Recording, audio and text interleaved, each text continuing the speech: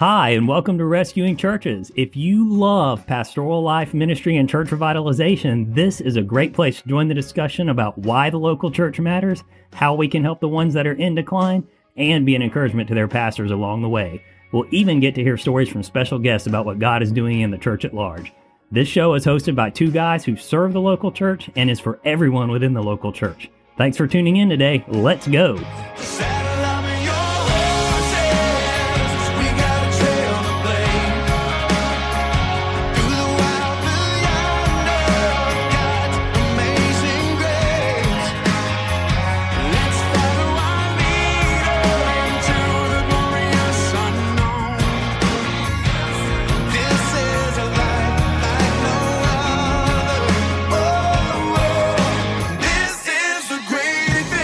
Hey, what's up, everybody? Welcome to another episode of Rescuing Churches, where it is always a great adventure discussing church revitalization and pastoral life. Learn more at 614ministries.org. My name's Josh. That's my dad, Stan. Hey, Joshua, I am your father. Whose voice is extremely congested today, and feel closer to James Earl Jones than I've ever been. Not even similar to him, but. It's getting there. It's getting there. It is not getting there. Not the normal nasally me. It's the deeply congested me. That's right. But he's here nonetheless. Having a blast. Doing the podcast. Yes. And was stubborn enough to say we got to knock a couple of these electronic fun. We're going to be here and do it. So right. Silent partner Mike is here, man in the knobs at Mission Control. Trying not to blast off himself. That's right. And today we're going to talk about this idea of images of the church, representations of the local church at large that you've kind of been reflecting on for a while. And I would just like to say that I appreciate a good visual representation because as a graphic guy, graphic designer, photographer, photo editor, somebody who has to handle visual media to accompany all of your stuff, I appreciate any time you use visuals to help an audience gain a clearer understanding of what you're trying to talk about. Well, you should give that thanks to Almighty God, who is the author of the book called the Bible. And in the Bible, he used really good at it. Numerous images to describe his church. And Jesus was very good at those too. Exactly. Tons of great picture analogies, and that's what we're going to dive into this podcast. Correct. So that's actually what we're going to get into. Yes. So you have a total of 6 that we're going to go through, and we're kind of going to break them up over multiple episodes. So I want you guys to make sure that you check back across the span of about 3 episodes. So check back for part 2 and then later for part 3. Today we're going to look at the first 2, which is the flock or the fold, as you refer to it, and then the building. So the Bible is clear that the church of God has numerous imagery. It's a temple. The people of the church are a temple. They're a priesthood. They're adopted children into the family of God. They're the body of Christ.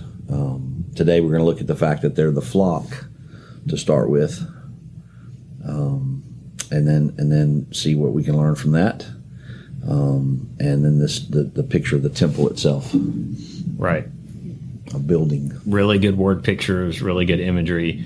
So let's talk first about this one here in John 10. We hear a lot about this imagery of the fold and the fact that we're the sheep of the pasture. We hear a lot about Jesus being the good shepherd. It's in a lot of our Sunday morning sermons. It's in a lot of hymns. It's in a lot of worship songs, old worship songs, new worship songs. You know, we sing the Psalm 23 all the time here at our church. Several versions of it. Yeah, several different versions of it. Our pastors kind of make reference to this analogy a lot, but what's really at the heart of this sheep shepherd imagery for the local church? Well, I mean, when you think through the fact that the Bible's filled with imagery and storyline that includes shepherds and sheep, and God calls us in the Old and New Testament his sheep. We are the people of his pasture.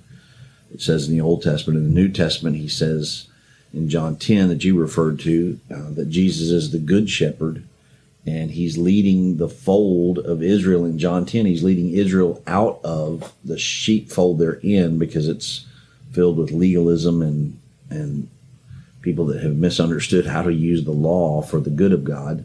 The Pharisees, they're the wolves in that storyline. And so he's going to lead those Israelites that will follow him out of the legalism, and they're going to join with, in John 10, he says, with another fold, which is the Gentiles, yay, us. Right.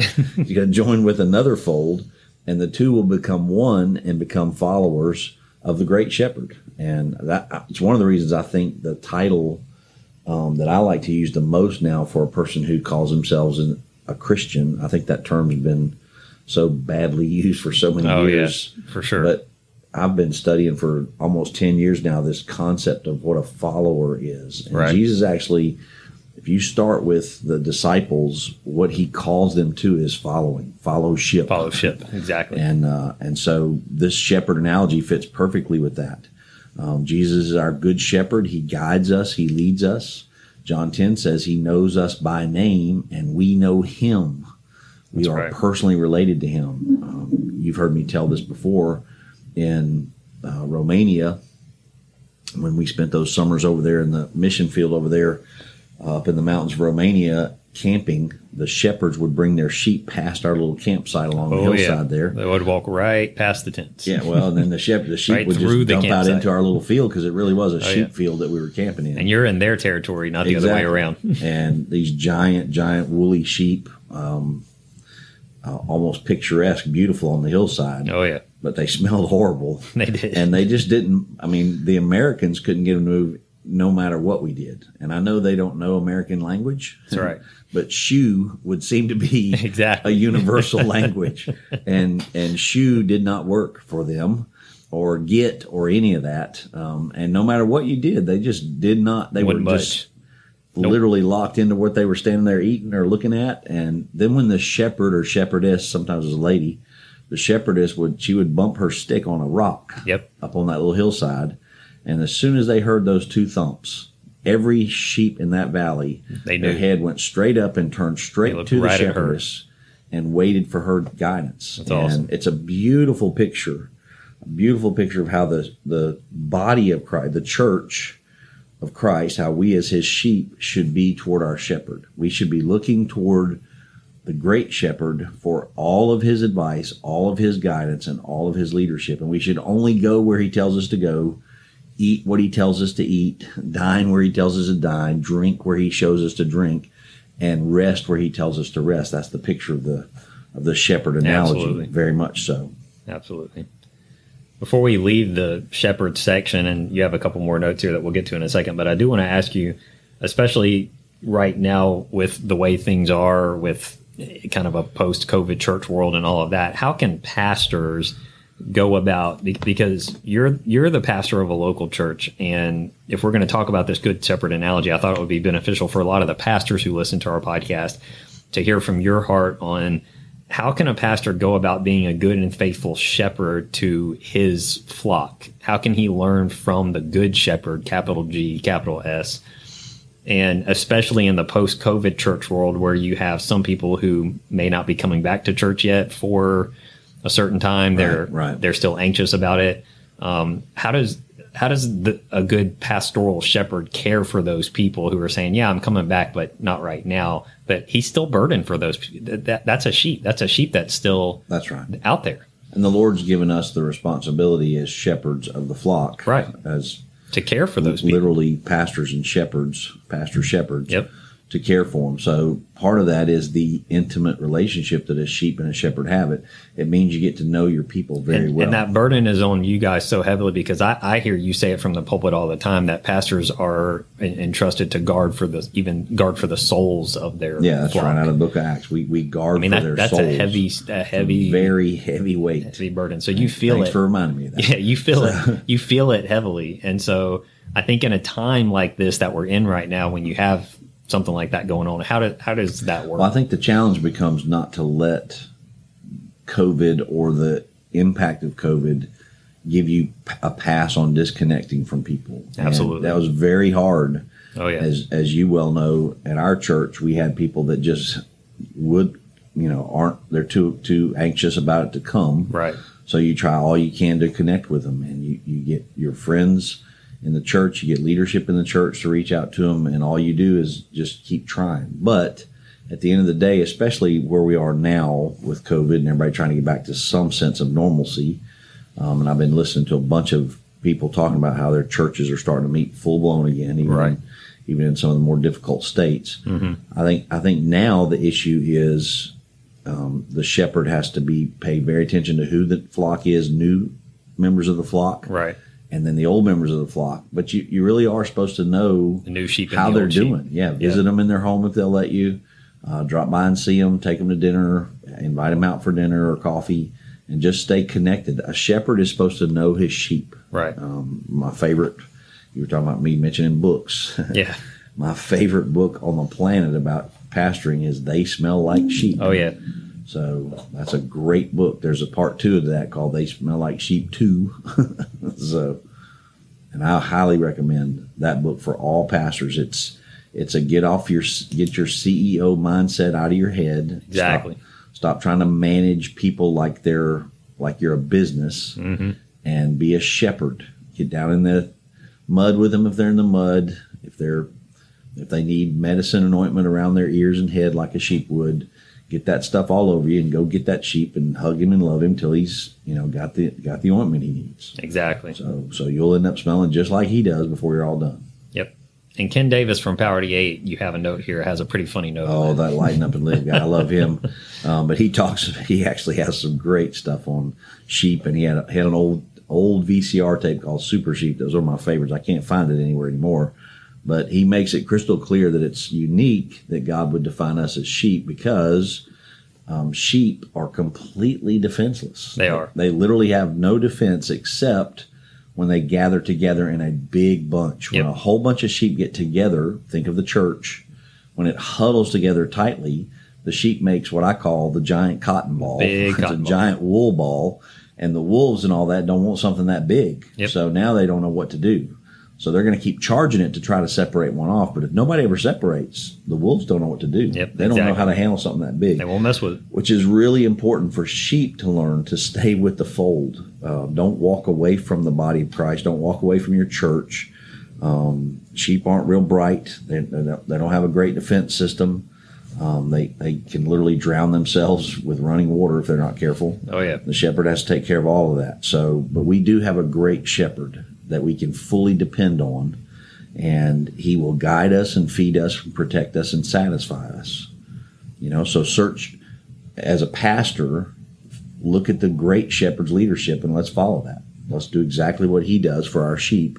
Make sure they're feeding well spiritually. Make sure they're, getting living water when you're teaching them. And when the small groups in your church are happening, make sure it's living water, not just, a pastime. It's not a program, it's living water. Definitely. That's good advice. And then protect them. Yep. Okay, so the second image that you want to touch on in today's episode is this one of a building. And I thought that this was interesting because obviously the church to us really is the believers, and that's spelled out crystal clear in Scripture. The people in the church. So the church, capital C, what we would sometimes refer to as the local church at large or the global church, is the believers. It's the actual people. So the church is not a physical building, and that's not what we're saying here. That's right. But this is a reference to us being the temple of the Lord. So just to be clear, that's not what we're saying. But we do say it here all the time that if the building were to burn down tomorrow, we could still have church on Sunday. That's right. Because it's us. The temple was meet in the field or the parking lot. The place where God chose to dwell. Yep. That's what the Old Testament temple was. Well, he dwells in us now. So exactly. In Ephesians 2:19, it says, "So you're no longer strangers and aliens, but you are fellow citizens with the saints and are of God's household." Exactly. Having been built on the foundation of the apostles, prophets, Christ Jesus himself being the cornerstone, in whom the whole building being fitted together is growing into a holy temple. That's us. We're growing into a holy temple. Yep, there's the analogy. Exactly. In whom you also are being built together into the dwelling of God in the Spirit. So we're being built together. Our assembly of church members, the regular attenders, the visitors, the guests, if they stay long enough, they're being built together into a temple. And 1 Corinthians 10 makes it clear that Christ is the foundation. He's the cornerstone. And the apostles, and we're supposed to build upon that, just like the apostles did in the original churches. They built upon the foundation of Christ. Ephesians 2 calls Jesus again the chief cornerstone. And Paul's day, the cornerstone determined the entire design of a stone building. However you lay that cornerstone, the entire building's built off of that cornerstone. Right. 1 Peter 2 says, for this is contained in the scriptures. Behold, I lay in Zion a choice cornerstone, a precious cornerstone. It's talking about Jesus. And he who believes in him will not be disappointed. This precious value then is for you who believe. For those who disbelieve, the stone which the builder rejected became the very cornerstone. The elders of Israel rejected Jesus, and he actually became the cornerstone of the body of Christ that we now call the church. It's even found in the Old Testament in Isaiah 28, a reference to that. So the issue is Christ is our cornerstone, and we are the rocks that are built around that. We're literally temple stones that are built around that.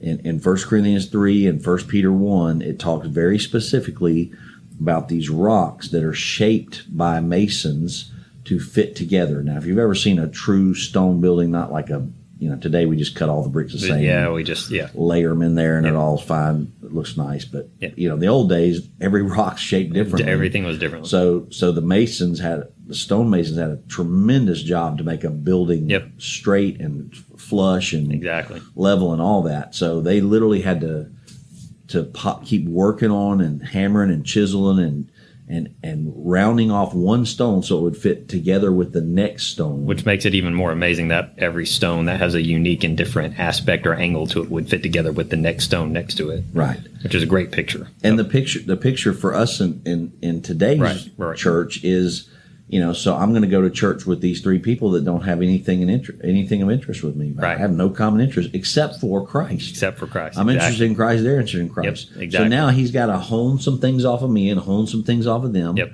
The great master builder. So that we can all get along together. Jesus is called the master builder in several passages. The great master builder, Jesus, is going to shape me to fit with those people. And a lot of times we get in a church and we don't like what's happening. We run from it. And we go to the next one. And God's still going to shape you in that next one. Exactly. You still got to get there. So we're supposed to be built up together as 1 Peter says, we're living stones that are fitted together by the master designer. 1 Peter 2:4, coming to him as living stones, which has been rejected, but is choice and precious in the sight of God. You also as living stones are being built up as a spiritual house for a holy priesthood, that's one of our other images, to offer up spiritual sacrifices. So we're literally to be smoothed off and fit together with other Christians around us, even if you don't want to be. It's like this is how the church is going to be. And the temple was this place where the glory of God dwelt. Well, let's pause there and make that practical application for some pastors, because in today's society, there's a lot of people who've never been more divided than we already are. So, it's how do you encourage that in your church body when you've got a lot of division and a lot of we don't get along over either little issues or big issues. I mean, obviously during the pandemic, that was a huge thing. It was everybody disagreeing over when we should open, how we should open. But even if it's just something little like the color of the whatever in the sanctuary, how can you encourage everybody to fit together and be and realize we're unified here around Christ, not around all that other little stuff? I think in shepherding, you have to stick to the core values. So go back to the shepherding. Repeat your core values to your church back to that all other the image. time. And remind the church that it's the cross that sets us free. Remind everybody that we're all sinners saved by grace. Stick with those core values. Remind them that God asked us to dwell in unity together. And the high priestly prayer of John 17, he asked us to dwell in unity together for his glory. Right. It's really what Jesus died on the cross to happen. And if you're a pastor, and if you've got a close enough relationship with a church member who's just, being that way, I would challenge him or her to, with this imagery that you're talking about here, say you do have a place here. You have a place to fit in the body of Christ, right? And to fit alongside all of the other believers, and that level of division, it doesn't work if you don't fit. Yeah, and across the board, we all should work on our own. So let a man examine himself. Exactly. So work on your own character. When something flares up in a church where you're very uncomfortable, you should work on your own self. Now, eventually, you may get to the place where you go, I just really am not comfortable with how this value is being driven in this church or whatever.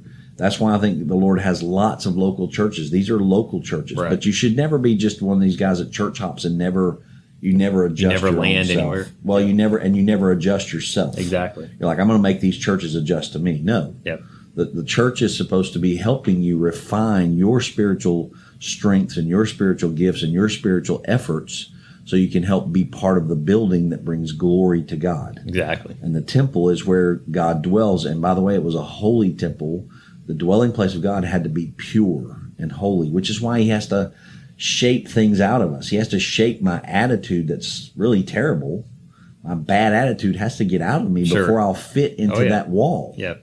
I don't fit into the wall that's part of the temple of his glory. There's no place for that there. Yeah, if I don't have the attitude, my bad attitude or my bad language, or my whatever my brain is doing that's sinful, I've got to have that purged. Well, how's that going to happen? I'm going to get around other Christians that have already had it purged, and they're looking at me going, "Hey, man, I think you're struggling in this area." Precisely. Well, I don't want to talk to you, man. I want to go to another church. Well, that other church better do the same thing. Yeah, exactly. Right? Exactly. Because it's the same building. If it's a good church, it will. It's the same temple on every corner. At some point, we should be beaming. And if it doesn't, there's the a problem. glory of God from the temple. That's right. And it has to be a pure temple. That's the other thing about this image that's so important. The temple is a place that's very pure and holy. Yep. God can't dwell in an unholy place, which means we have to keep working as disciplers of men and disciplers of women in the church. We have to keep working on helping everybody keep cleansing themselves and confessing their sins and seeking conviction of the Lord for the things they're in sin for, and asking them to check their eye gate, their ear gate,